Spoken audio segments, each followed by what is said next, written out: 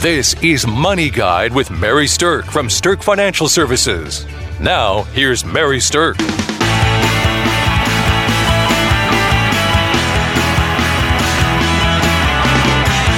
Welcome to Money Guide with Mary Sterk, and today we're talking about investing like a pro. I think everybody probably wants to know how to do that. We're going to dive into some of the ways that you can know if you, in fact, are doing that. With me today, I have financial planner Julie Chadwick. Good morning, Julie. Hey, good morning, Mary. Before we get started, I just want to give a shout out to Mary. And if you want to invest like a pro, you might want to come see this lady because just recently announced 2019, Mary made the Forbes Best in State Wealth Advisor list. And this is the second year in a row for that award. So just kudos to Mary. I wanted to give that shout out. Well, thank you. That's a pretty exciting list to make. I think that people know the name Forbes, and it's pretty exciting to be nominated and then make that list. Yeah, that's really cool. So congrats. Thank you. All right. So what to do to invest like a pro? There are a lot of different things that are out there that you can do, and there's a lot of things out there that you shouldn't do. One of the things that I can say is that right now there is so much noise out there, so much information. Do this, don't do this, try this, look at this. And it is very cluttered because most of the sources out there that are suggesting you do something have an agenda behind them. And they really haven't done the research really necessarily on giving it meat to the bones of why you should do this. It just sounds good. Yeah, exactly. And what people have a hard time understanding is who to pay attention to or what to pay attention to, because you can Google something and you can literally find articles out there that say, do this, it's the smartest thing in the world to do. And you can find articles about the exact same thing that say, don't do this, it's the dumbest thing in the world to do. It really muddies the water, and it's hard to make a good educated decision then.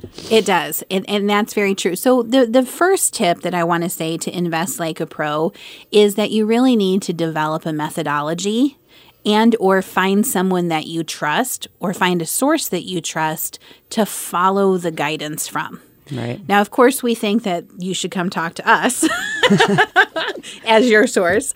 But if you're not going to do that, if you're a do-it-yourselfer, you do want to find a source that you trust and then follow it.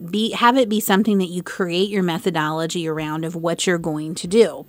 Because one of the biggest things that people make mistakes on that they're not investing like a pro is that they don't have any real research strategy for what they're buying, and they don't have any real criteria for what they're selling. Right. I've had people call in before and say, hey, I want to buy some stock in this company.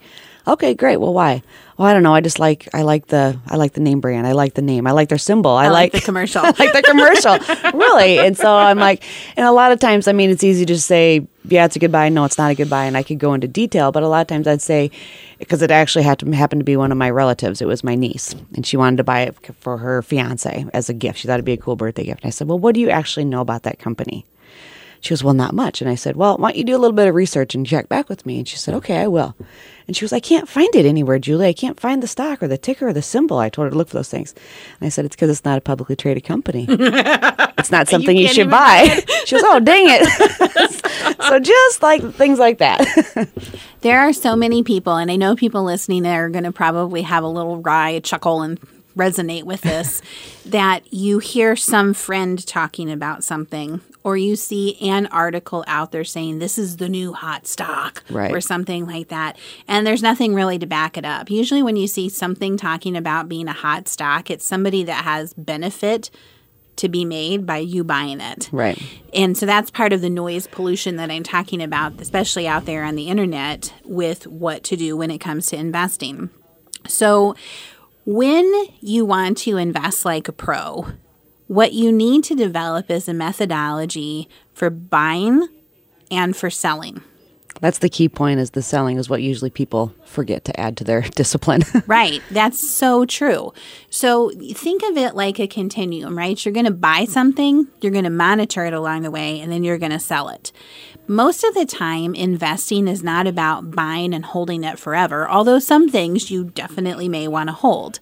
But the strategy of buy, monitor, sell, according to a methodology, really is going to help you invest more like a pro than anything else. So when you are buying something, let's say that you're going to be buying a stock, there are different ways that you can actually analyze that. Some people follow something called fundamentals. Some people follow tactical measures and things like that. Fundamentals are really all about the health of the actual company. It's looking into the company's credentials and their backing, all their growth, Their and their numbers, expenses, their numbers, their data. And there's a lot of research that indicates that companies that actually have profit are maybe the better ones to invest in. It seems like a no-brainer when you say it like that. But how many times when you've analyzed a stock have you actually gone and looked at what the profitability percentage or the operating margin of that company is? Right. You'd be shocked how many people don't even think about that. Right. But really, if you're going to invest in a company, having it be a profitable one makes a difference. That should probably be your number one thing to look at first. Definitely one of your the criteria. All right. So other fundamental metrics that you might want to be thinking about if you're building out a methodology are what's the debt to equity ratio of the company? What's the price to forward cash flow of the company? What's the PE, the price to earnings ratio of the company? Those are the different kind of fundamental things that you need to look at. But if you're looking at them, you need to know what signals you would see inside those numbers to know whether or not you really consider that to be a buy criteria or a hold criteria or a sell criteria. Right. So it's not just knowing the numbers, it's knowing what those numbers mean. Now, the tactical side of things is more along the lines of what's actually happening with that stock value, not with the health of the company itself. So tactical is going to be things like how risky or volatile is this stock. It's going to be things like what's been happening with the momentum of the sales of those shares over a past period of time. So tactical is more along the lines of what's happening now versus health of company. Right. What's happening in that industry. So not just necessarily with that company too, because what's happening in that industry or that sector is going to affect that company too, or just affect that stock too. For sure. And then the last thing that you really want to look at is what you're considering buying paying a dividend? And is that part of your strategy? Not all investments should be looking for a dividend. Not all investments pay dividends. Right. And sometimes ones that don't doesn't mean they're a bad investment. So you have to understand what the dividend does inside of your own strategy. So when you're thinking about buying something like a stock, those are criteria to be paying attention to if you're going to invest like a pro. Now, what if it's a mutual fund or an ETF? That's a whole different type of scenario. So mutual funds and ETFs, first of all have some type of internal expense ratio, and that's something to pay attention to. Right, and those are a lot of times really hard to find. Sometimes you have to do some deep digging to find out what those internal expenses are. Yeah. But you can find them and they're not all the same. So that is definitely Everyone is different. That's going to affect your profitability. But the other thing to keep in mind is that you don't want to let the expense tail wag the performance dog. Exactly. So at the end of the day, what I think matters the most is performance net of expenses. So how much are you actually realizing in return after expenses are paid? It could certainly be that a fund or an ETF with a higher expense ratio has greater net performance than something with a lower expense ratio. So it kind of outweighs that internal expense because you're still Right. getting that better performance. So those are things that you need to balance out. And then you also need to be looking at peer group performance. So, for example, in the large cap growth area, there might be 2,500 different mutual funds and ETFs out there that you can choose from. So don't you want yours to be in something that's maybe in the above average side of that pool? Right. And that's something that you can easily find out too. Yeah. So do-it-yourselfers have access to certain tools. Financial advisors have access to more in-depth tools Right. to be able to do that type of peer group performance. But when you're buying, you want to be paying attention to those things.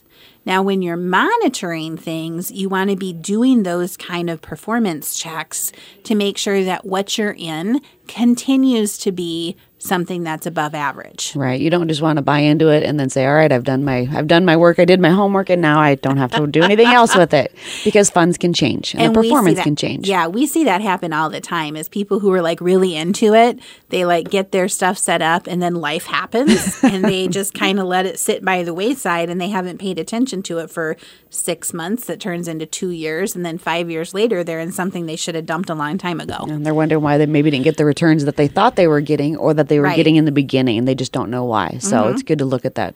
So the monitoring of it really does take due diligence. Exactly. And it's a discipline to do it on a regular basis. Very much so. Okay, so now this sell criteria that we're talking about, when you're developing a methodology for sell criteria, then there's a couple of different factors that come into play. One is whether or not there's going to be tax ramifications to making any type of sale.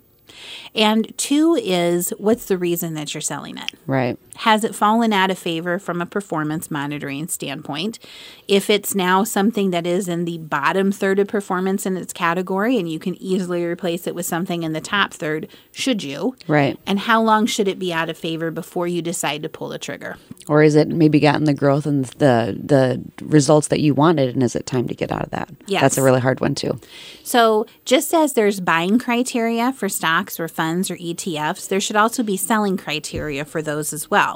Now, again, you don't want to let the tax tail wag the performance dog. And we see people doing that, unfortunately, more than you would think, because they don't want to trigger a tax consequence, which I agree with if you can, figure out a way not to do that. But if you have something that's significantly underperforming, then there are ways to do some bracket bumping, or there are ways to stretch taxation over a couple of tax years to leave a position that's no longer maximizing performance for you. Right. You can really analyze it and decide that it might be better to take that loss and to get in a better performing fund. And that better performing fund is going to eventually outdo that loss that you did in the taxes.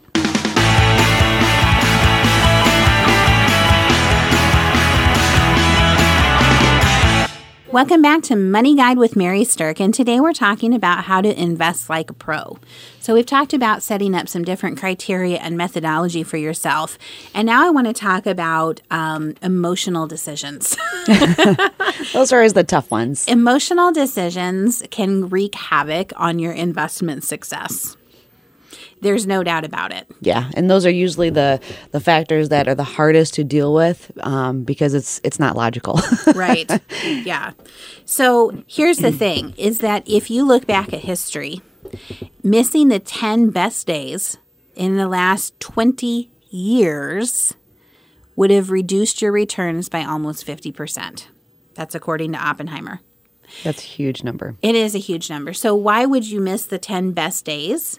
Well, the reason for that is that most of the best days occur within 2 weeks of the worst days. Yeah. And that's usually when people panic and get out. We have, a big drop in the market and people panic and get out.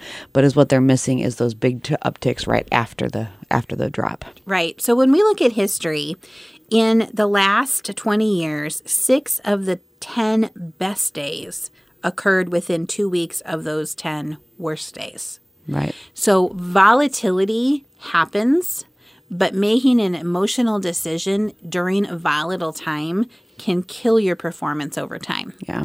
So professional investors do not make decisions based on their emotions. They make decisions based on criteria. Right. And looking at the numbers and the data that we talked about earlier. Mm-hmm.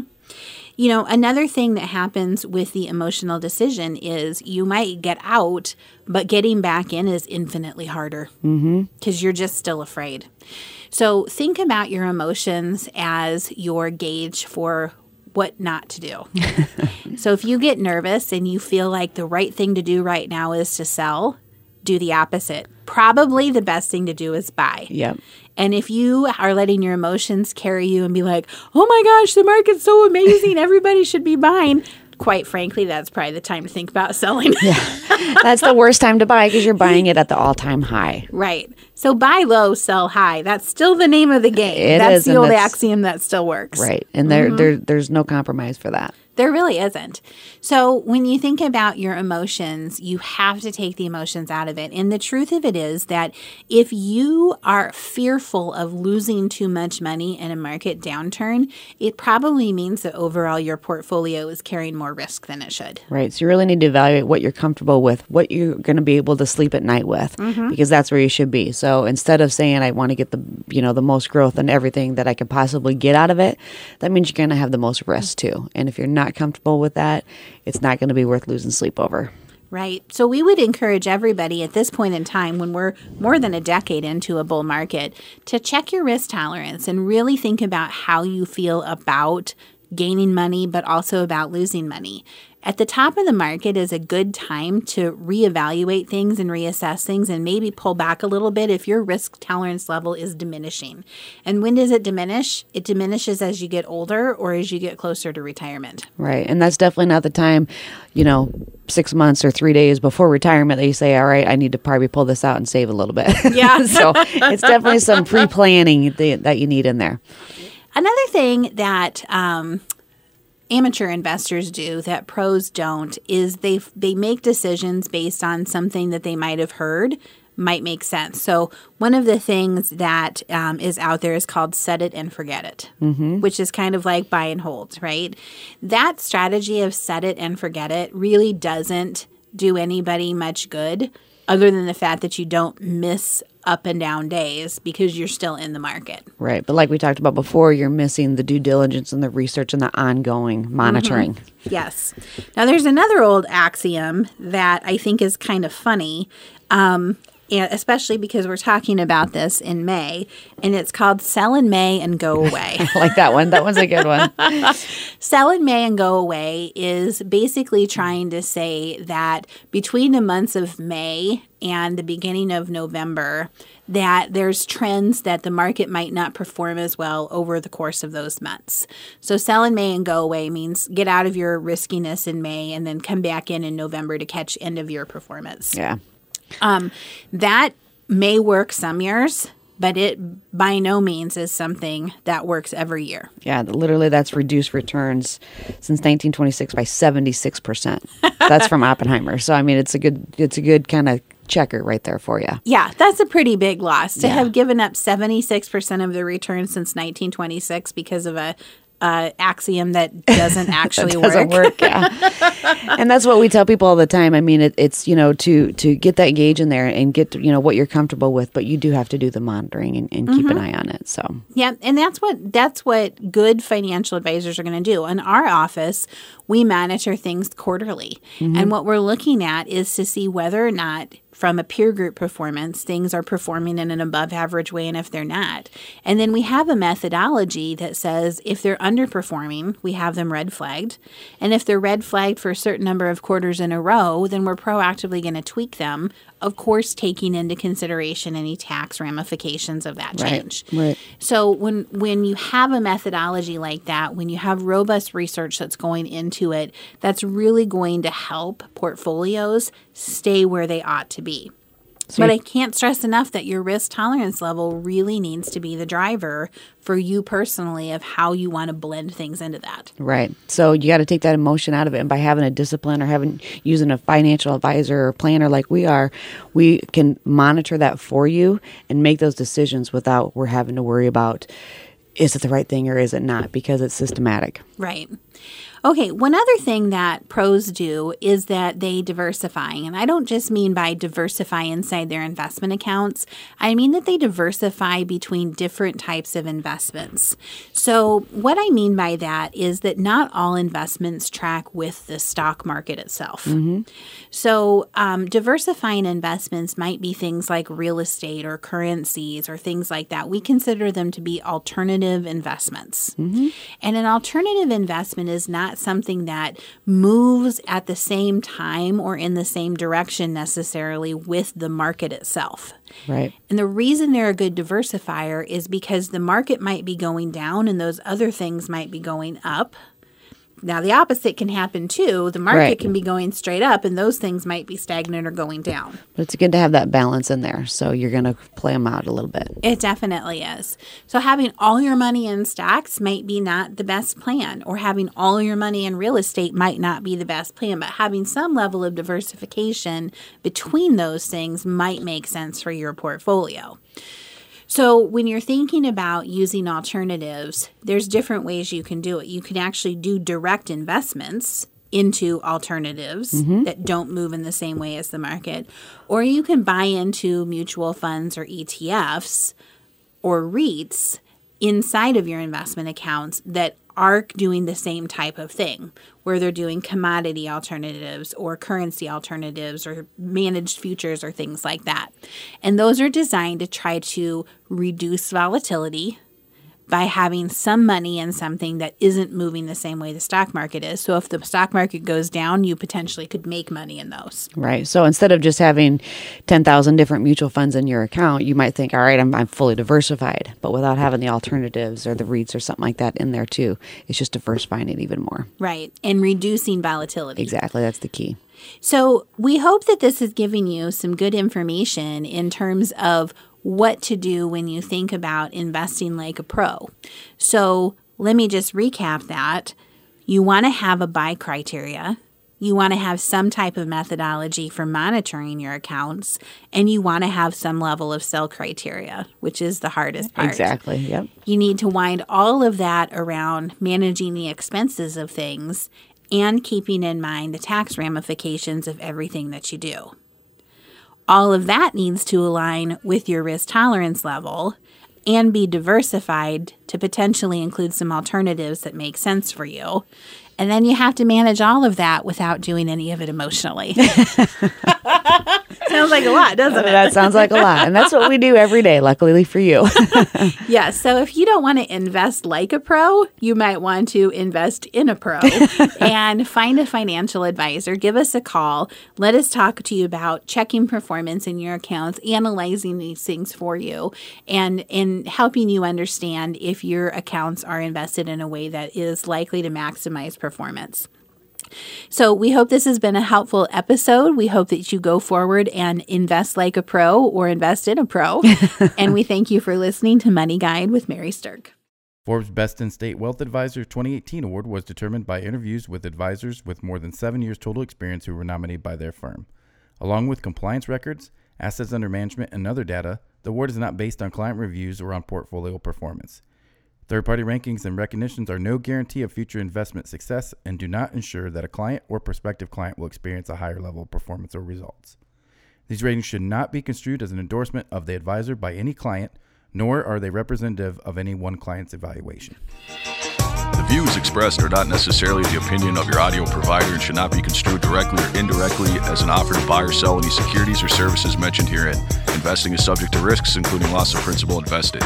Past performance is not a guarantee of future results. No strategy can assure a profit nor protect against loss. Please note that individual situations can vary. Therefore, the information should only be relied upon when coordinated with individual professional advice. Securities and investment advisory services are offered through Woodbury Financial Services, Inc., member FINRA, SIPC. Insurance offered through Sterk Financial Services, which is not affiliated with Woodbury Financial. Sterk Financial Services is located at 350 Oak Tree Lane, Suite 150, Dakota Dunes, South Dakota 57049, and can be reached at 605-217-3555.